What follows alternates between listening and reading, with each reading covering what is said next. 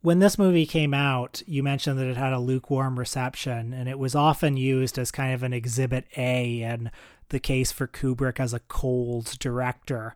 I don't think he is, but the movie ends with that title card that says epilogue. It was in the reign of George III that the aforesaid personages lived and quarreled, good or bad, handsome or ugly, rich or poor, they are all equal now.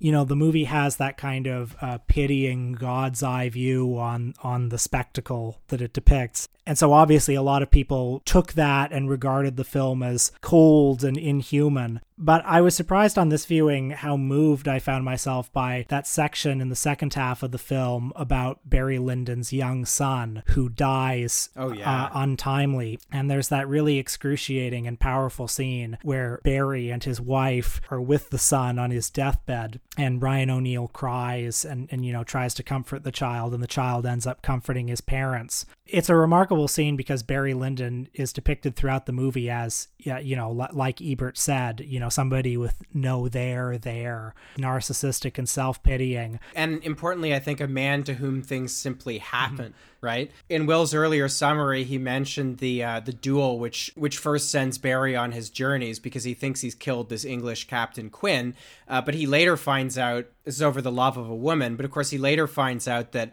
the woman's family actually orchestrated the duel. His pistol was never loaded with anything that could kill Captain Quinn.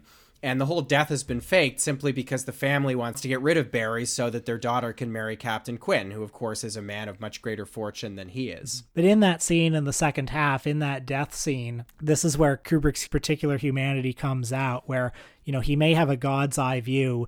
He may ultimately regard everybody in the frame as being, future Ash, basically. And he pities that, humanity develops these grand spectacles around rituals that are ultimately designed to put people in the ground. But within that context, Barry Lyndon is who he is. He's still a man. He's still a man who feels love and feels pain. Yeah, that's right. I mean, it is really tragedy in the strictest sense, right? It's events that were inevitable, but it doesn't make them any less tragic. And Kubrick's choice in music, I think, he uses this Handel's Saraband throughout the film. A piece that has a kind of, tragic inevitability, or at least that's what it says to me. Interestingly, the Saraband, I only know the piece as Handel's Saraband, but Saraband originally was it was some kind of dance form that I think was invented in Spain. And it was actually banned for obscenity for some reason, but Handel adapted it. And so, it became this famous piece of Baroque music. But I don't think anybody really listened to Sarabands for, hundreds of years. And the use of this piece in Barry Lyndon apparently brought the form back, and it actually has since been used in a Levi's jeans commercial. Oh, fantastic. I'm sure Kubrick's very proud wherever he is. But anyway, I think everything you're saying here about kind of the fatalism of the film and the fact that, it does have this kind of omniscient God's eye to everything.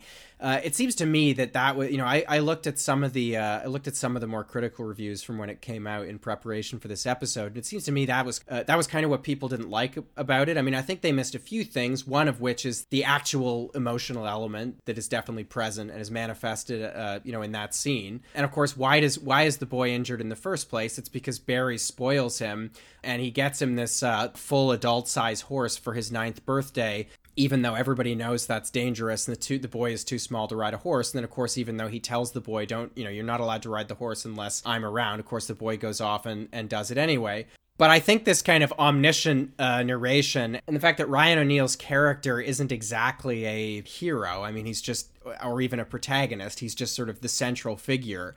How much sympathy we're supposed to have for him or what we're supposed to hope for him, I think, is quite ambiguous. So I think for some people, the film came off rather cold, and I think the most acidic articulation of this was from Pauline Kael, right? Who else? In the New Yorker. Have you come across this review before? I haven't read this particular review, but she was a famous dissenter of Kubrick, so I'm not surprised. Well, boy, did she ever dissent on this one. Although I think she was conveying something, that was at least maybe a more extreme version of something that was kind of in the air at the time. She wrote that Kubrick has taken a quick-witted story and controlled it so meticulously that he's drained the blood out of it. It's a coffee table movie. We might as well put it a 3-hour slideshow for art history majors. The music, off-puttingly classical under the title, might as well be embalming fluid. Even the action sequences in Barry Lyndon aren't meant to be exciting. They're only meant to be visually exciting. God, I didn't think I could be any more annoyed by Pauline Kael's reviews, but there's another one to add to the list.